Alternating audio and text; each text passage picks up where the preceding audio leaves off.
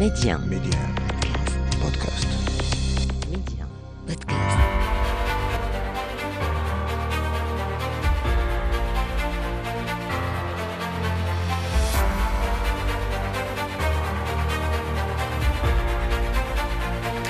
أهلا بكم إلى عدد جديد من مغرب التنمية، الموعد الذي نتابع فيه كالعادة مكانة المملكة عربيا وإقليميا ودوليا، ونتوقف فيه أيضا مع أبرز الإنجازات والمشاريع التي انخرطت فيها البلاد.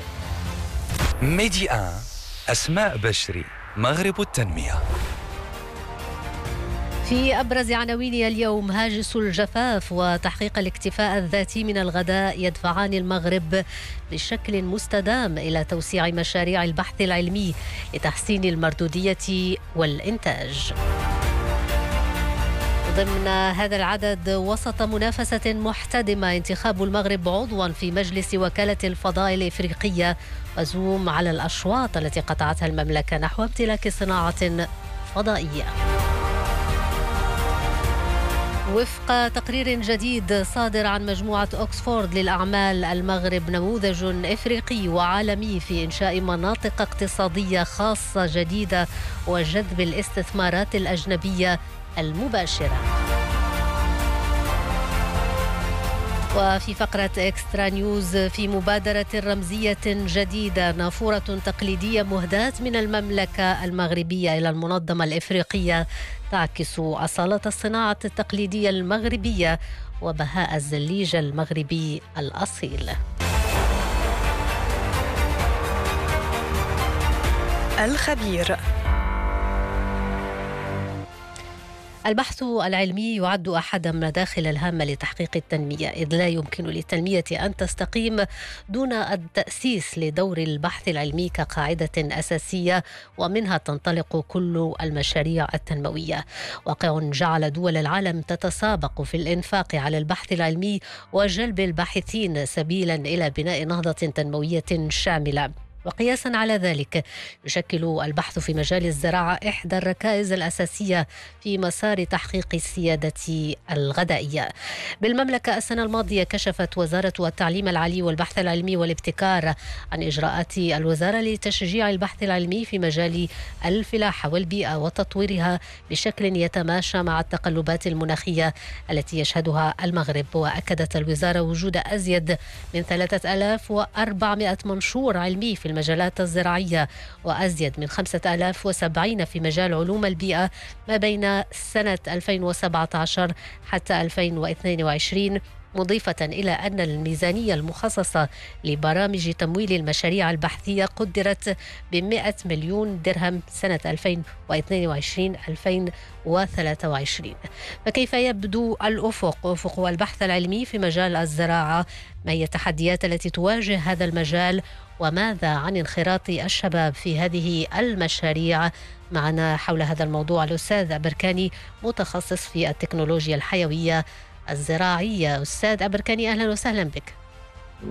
أهلا وسهلا بكم، شكرا جزيلا على الاستضافة مرة أخرى. شكرا. أستاذ أبركاني، أولا بصورة إجمالية، كيف ترى واقع البحث العلمي في مجال الفلاحة والبيئة اليوم في المغرب؟ بالنسبة لهذا الموضوع كما أشرتي هو موضوع جد مهم، البحث العلمي وانخراط الدولة في دعم البحث العلمي. يعني بطبيعة الحال كمختص ولا خبير في الميدان الزراعي، يعني كاين مؤسسات اللي درتهم الدولة، سواء في الوزارة الوصية اللي هي وزارة الفلاحة مع المعهد الوطني للبحث الزراعي، وفيا الجامعات المغربية كما أشرتي لي سونتر دينوفاسيون الابحاث اللي درتهم وزارة التعليم العالي.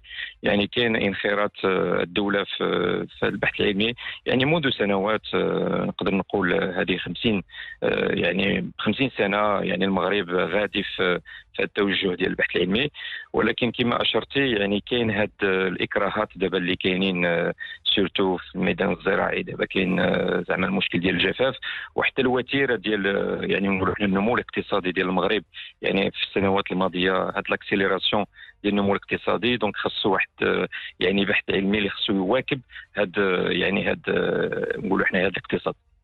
نعم. طيب إلى أين وصلت مشاريع والبرامج التي اعتمدتها المملكة في هذا السياق؟ وهل هناك يعني توجه خاص يتماشى مع خاصة السياق المناخية والتقلبات المناخية التي يعرفها المغرب؟ هل هناك برامج هي انخرط فيها المغرب؟ أي بطبيعة الحال هناك برامج، يعني في السنوات الأخيرة، نقول هذه العشر سنوات الأخيرة، كاين برامج بحث وطنية. أشرت للمعهد الوطني للبحث الزراعي، وزارة الفلاحة، وزارة التعليم العالي، فيا لو سونتر ناسيونال دو ريشيرش لو سينيرستي، يعني اللي هو مكلف بالبحث العلمي. كاين مشاريع، كاين طلب عروض يعني كل سنة في البحث العلمي، يعني في جميع القطاعات. دابا اليوم يمكن غادي نهضروا سيرتو في هذا الميدان الفلاحي. كاينين طلبات عروض على الصعيد الوطني، ولكن بغيت نشير بانه كاين واحد انخراط ديال الدوله في المشاريع الاوروبيه. على سبيل المثال نهضروا على اوريزن يوروب، نهضروا على فوسك، نهضروا على بريما. هذه المشاريع اللي المغرب عطى فيهم، يعني نقولوا حنايا واحد، مثلا في مشروع بريما في السيكسيون 2 على ما اعتقد كاين واحد 5 مليون ديال الاورو اللي كيعطيها المغرب كل عام باش الباحثين المغاربه يمشيو، يكون واحد لابيل بروجي اللي كيدخلوا فيه دول اخرى في نفس، يعني اوروبيين. وكندفعوا مثلا المشروع هو سي تري كومبيتيتيف، يعني فيه واحد المنافسه كبيره. وملي كيتقبل لنا هذاك المشروع، يعني كنديروا الانجاز ديال هذاك المشروع الاورو متوسطي مثلا، يعني في لي تيماتيك ديال الجفاف اكسيتيرا. دونك كاين واحد لا فولونتي نقولوا حنايا ديال ليطا ديالنا بالنسبه للانخراط في البحث العلمي في هذه السنوات الاخيره. وكاين مشاريع مستقبليه لانخراط اكثر. مثلا على سبيل المثال حنا في البروجي اوريزن يوروب، باقي المغرب باقي ماشي، يعني نقولوا حنا بارتنير، ولكن حسب المصادر يعني كاين واحد لا فولونتي بانه المغرب غادي يكون حتى هو مومبر بحال بريما ولا فوسك، يعني مومبر بيرمانون ديال هذا المشروع. نقول حنايا كنهضروا من بين المشاريع الكبرى اللي كاينه على الصعيد الدولي. نعم. طيب البحث العلمي أستاذ بركاني طبعا في المجال الزراعي خاصة هو أمر محتوم وضروري، ويعني بات ضروريا في السياق الحالي. هل هناك إكراهات أو تحديات يمكن أن تحول دون تسريع المشاريع في هذا التوجه؟ بالنسبة بطبيعة الحال أي مشروع يعني يقدر يكون فيه النقط الإيجابية والنقط السلبية. ونحن منين كنبداو ننتقدوا مثلا، يعني كنسميو حنايا النقد البناء. بطبيعة الحال يعني كباحثين، ولا كباحث في الميدان الزراعي في المغرب، دابا المشكل ديال اللي كاين في هذه المشاريع كما قلت، هو الإكراه الأول اللي كاين هي المسطره الاداريه ديال هاد. من حيث ملي كتقبل ان بروجي مثلا كتعطى واحد لا سوم دارجون ديال 1 مليون درهم ولا 2 مليون درهم. يعني صعيب شويه لا بروسيدور ادمينستراتيف اللي هي طبيعيه بطبيعه الحال، يعني تواكب الانجاز ديال المشاريع. مثلا المشروع كيتعطى على 3 سنين ولا على 4 سنين ولا على عامين، شي مرات المسطره الاداريه تقدر تمشي حتى مثلا عام مثلا. بطبيعه الحال سي نورمال من حيث الوزارات الوصيه، ماشي يعني من نفس نقولوا حنا لا سورس، حيت كما كتعرفوا وزاره الماليه هي اللي يعني اللي كتانفيستي في هذا المشروع. هذا هو الاكراه الاول. وكنشوف يعني بطبيعه الحال الانخراط ديال المغرب في الرقمنه، يعني كنشوف بانه المغرب هاد الرقمنه والانخراط ديالو يعني استطاع باش هاد لي ديلي ديال لي غوتار مثلا في الانجاز ديال هاد المشاريع يقدروا يداروا. وعندي ثقه تامه بانه هذا الشيء غيدار. وكاين النقطه الثانيه في يعني هاد المشاريع، يعني كنشوفوا مثلا ريسامون في هاد الفلوس اللي تعطات او نيفو ديال الدوله بالنسبه للبرجات وهذا المشكل ديال الجفاف. يعني على ما اعتقد، اظن بانه الميزانيه اللي تعطات البحث العلمي كنشوفوا بانه هي ضئيله. وكنشوف بانه هذا البحث العلمي عنده حتى هو اهميه. واخا نديروا البرجات، نديروا التجهيز لي ستاسيون دو ديسالمون، الرقمنه، ولكن البحث العلمي عنده واحد القيمه مضافه، سيرتو ملي كنهضروا على البحث العلمي التطبيقي عند المزارع. نعم. بطبيعه الحال ملي كنهضروا على المجلات المحكمه هذا الشيء كيبقى يعني اطار يعني ديال لي بوبليكاسيون، ولكن دابا محتاجين البحث العلمي عند المزارع باش المزارع يستافد من هذا البحث العلمي. طيب، من أجل أن يستفيد المزارع إلى جانب الميزانية التي ترصدها الدولة، أستاذ أبركاني، من هي المؤسسات والشركات المعنية التي يجب أيضا أن تنخرط في هذا الموضوع، هذا التوجه؟ كنشوفوا بطبيعه الحال في السنوات الاخيره كاين واحد ديزابيل ابروجي ولا طلب عروض اللي دارتهم الوزاره المعنيه ديال التعليم العالي ديال السيناريستي. كنشوفوا دو بلوز اون بلو يعني الشركات اللي كينخرطوا، ولكن كما قلت يعني خاصنا نكونوا يعني هذا الانخراط ديال الشركات يكون كبير. نعطيكم غير مثال بسيط. كتشوفوا الشركات المغربيه المعنيه كدير لا كوميرسياليزاسيون، كدير التسويق. الا مشينا مثلا في لي موديل في لي زوتر بيي اللي كانت عندهم ليكسبيريونس، الشركات ولاو كينخرطوا في البحث العلمي.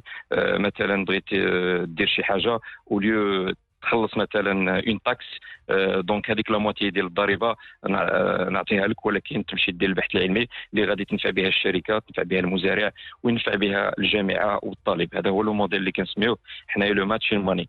دونك كنشوف بانه باقي في المغرب الشركات المعنيه باقي كيديروا لا كوميرسياليزاسيون، بو دو كومباني كي فون دو زعما اللي كيديروا هذا الشيء ديال كومون دير يعني الانخراط في البحث العلمي، المواكبة. نعم.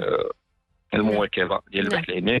وخاصنا ان موديل كما قلت اشرت، خاص الانخراط ديال الشركه ديال الفلاح ديال الطالب ديال الاستاذ وديال الادارات المعنيه باش نوصلوا يعني لواحد الهدف اللي يكون مزيان. وعن كنا كنهضر. نعم، تفضل أستاذ. ملي كنا كنهضروا مثلا على مثلا الزريعه، الشركات الزريعه ديال المطيشه ولا الزريعه ديال اي حاجه كانوا كيجيبوها مثلا يعني على الجوده ولا على الطوناج ولا على يعني لو روندمون. ولكن دابا مع هذا المشكل ديال الجفاف، الا مشينا مثلا عند الشركات نقولوا لهم واخا ولي باش تخلص مثلا 100% ديال الضريبه غتخلص غير 70%، 30%، سير حاول جيب لنا زريعه جديده اللي كتقاوم الجفاف وتسيفونسيوني بها الطالب تعطي له ان بورس، تعطي دو ماتيريال سيانتيفيك. هنا على ما اعتقد هذا لو موديل غادي يكون ان بون موديل، يعني يكون ناجح من حيث كلشي كيستافد.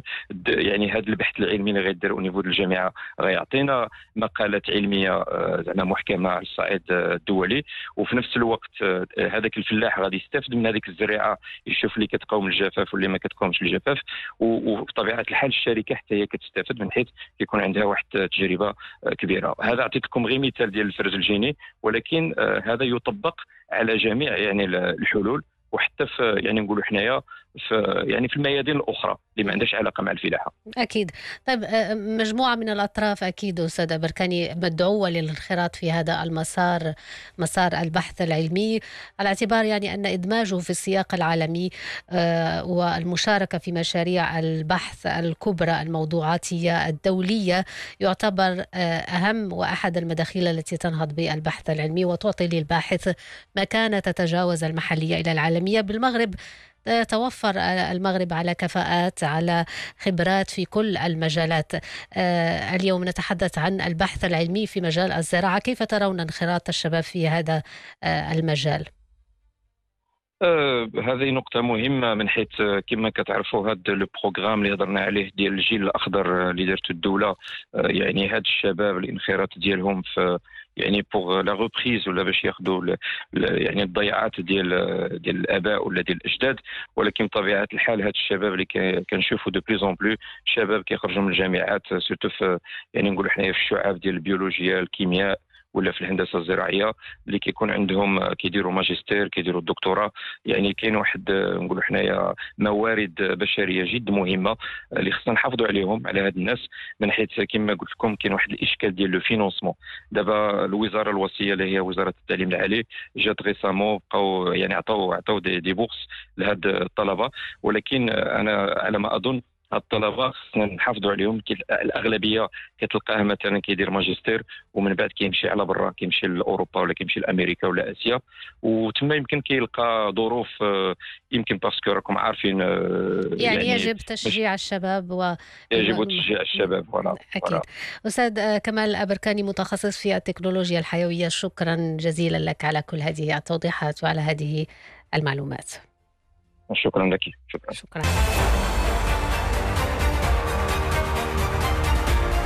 زوم. بأديس أبابا تم انتخاب المغرب عضوا في مجلس وكالة الفضاء الإفريقية خلال أشغال الدورة 44 للمجلس التنفيذي للاتحاد الإفريقي المنعقد يومي 14 و15 من الشهر الحالي. وقد ظفرت المغربية أمل العياشي بمقعد داخل مجلس وكالة الفضاء الإفريقية بعد فوزها في انتخابات منطقة شمال القارة بأغلبية ساحقة. الوفد المغربي أكد بهذه المناسبة أن هذا الفوز لممثلة المملكة جاء وسط منافسة محتدمة، وهو ما يبرز خبرتها ورؤيتها لمستقبل التعاون الفضائي الإفريقي. زوم اليوم نخصصه للأشواط التي قطعتها المملكة نحو امتلاك صناعة فضائية مع الكاتب والمحلل في مجال الجغرافيا السياسية حمدي القروي. المملكة المغربية تعتبر من الدول المتقدمة في القارة الأفريقية في مجال الصناعات الفضائية وفي مجال تكوين المهندسين في هذا المجال. ولعلمكم فالمملكة المغربية لديها العديد من المهندسين الذين يشتغلون في وكالة ناسا الأمريكية، ومنهم كمال والدغير والذي يعتبر رئيس مكتب في داخل وكالة ناسا المتعلقة بالذرات الباردة وتطبيقاتها في مجال الطاقة. كذلك أسماء بوجبير أول مغربية وعربية وأفريقية تعمل في وكالة ناسا. كذلك لدينا فريق ايجل اي والذي فاز في سنة 2021 بمسابقة تحدي التطبيقات في الفضاء الخارجي سنة 2021، والتي تسندها وكالة ناسا لأهم فريق في العالم. وبالتالي نجد أن الكوادر المغربية هي الثروة الحقيقية للمغرب.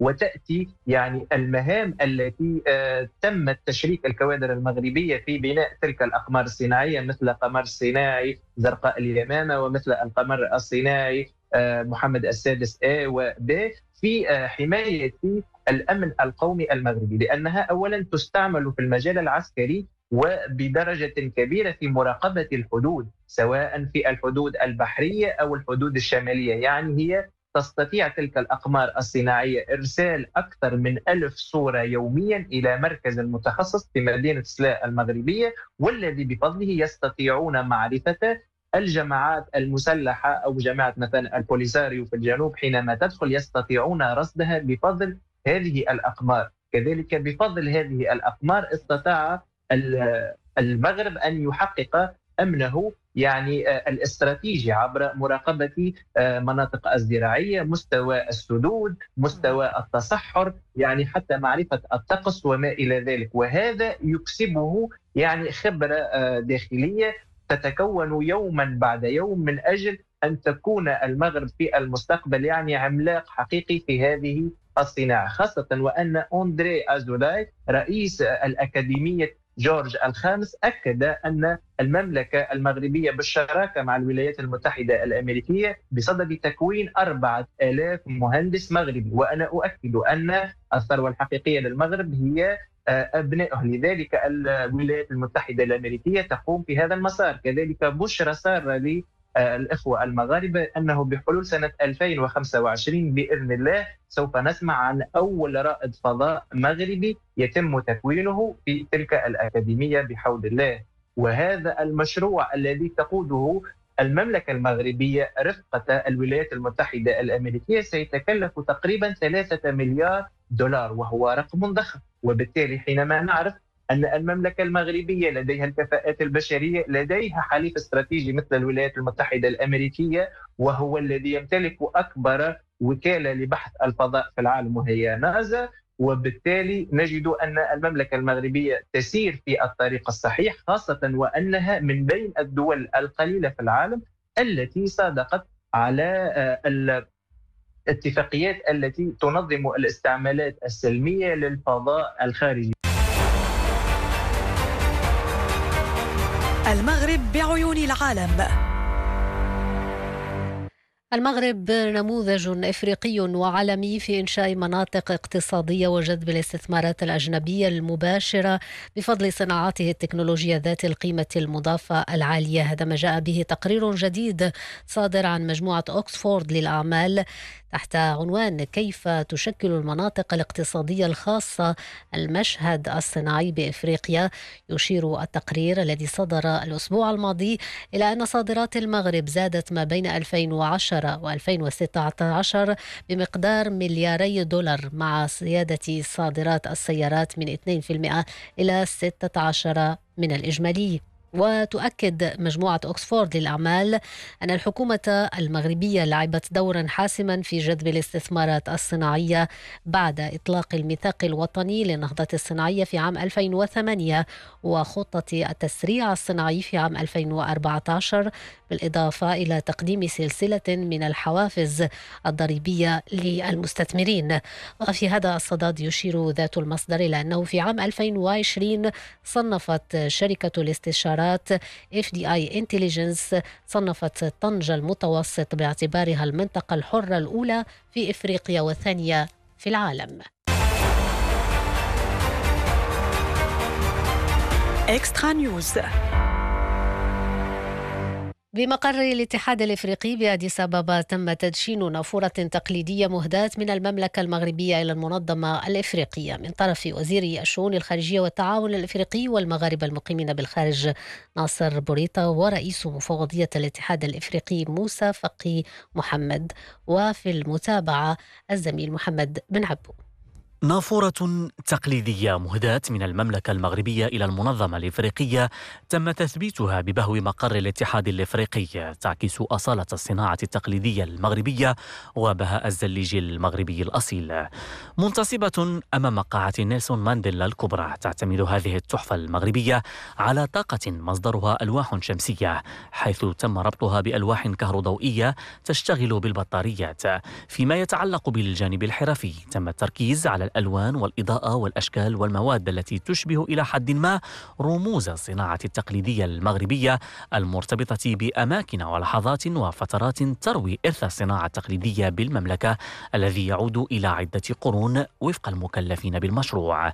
تم هذا التدشين الذي يأتي على هامش الدورة 44 للمجلس التنفيذي والقمة 37 للاتحاد الإفريقي خلال حفل كبير حضره وزراء خارجية الدول الإفريقية ونائب رئيس مفوضية الاتحاد الإفريقي ومفوضو الاتحاد الإفريقي وكبار مسؤولي المنظمة الإفريقية وعدد من الشخصيات وأعضاء السلك الدبلوماسي ووسائل الإعلام. وصلنا إلى ختام هذا العدد من مغرب التنمية. شكرا لكم على المتابعة. إلى اللقاء.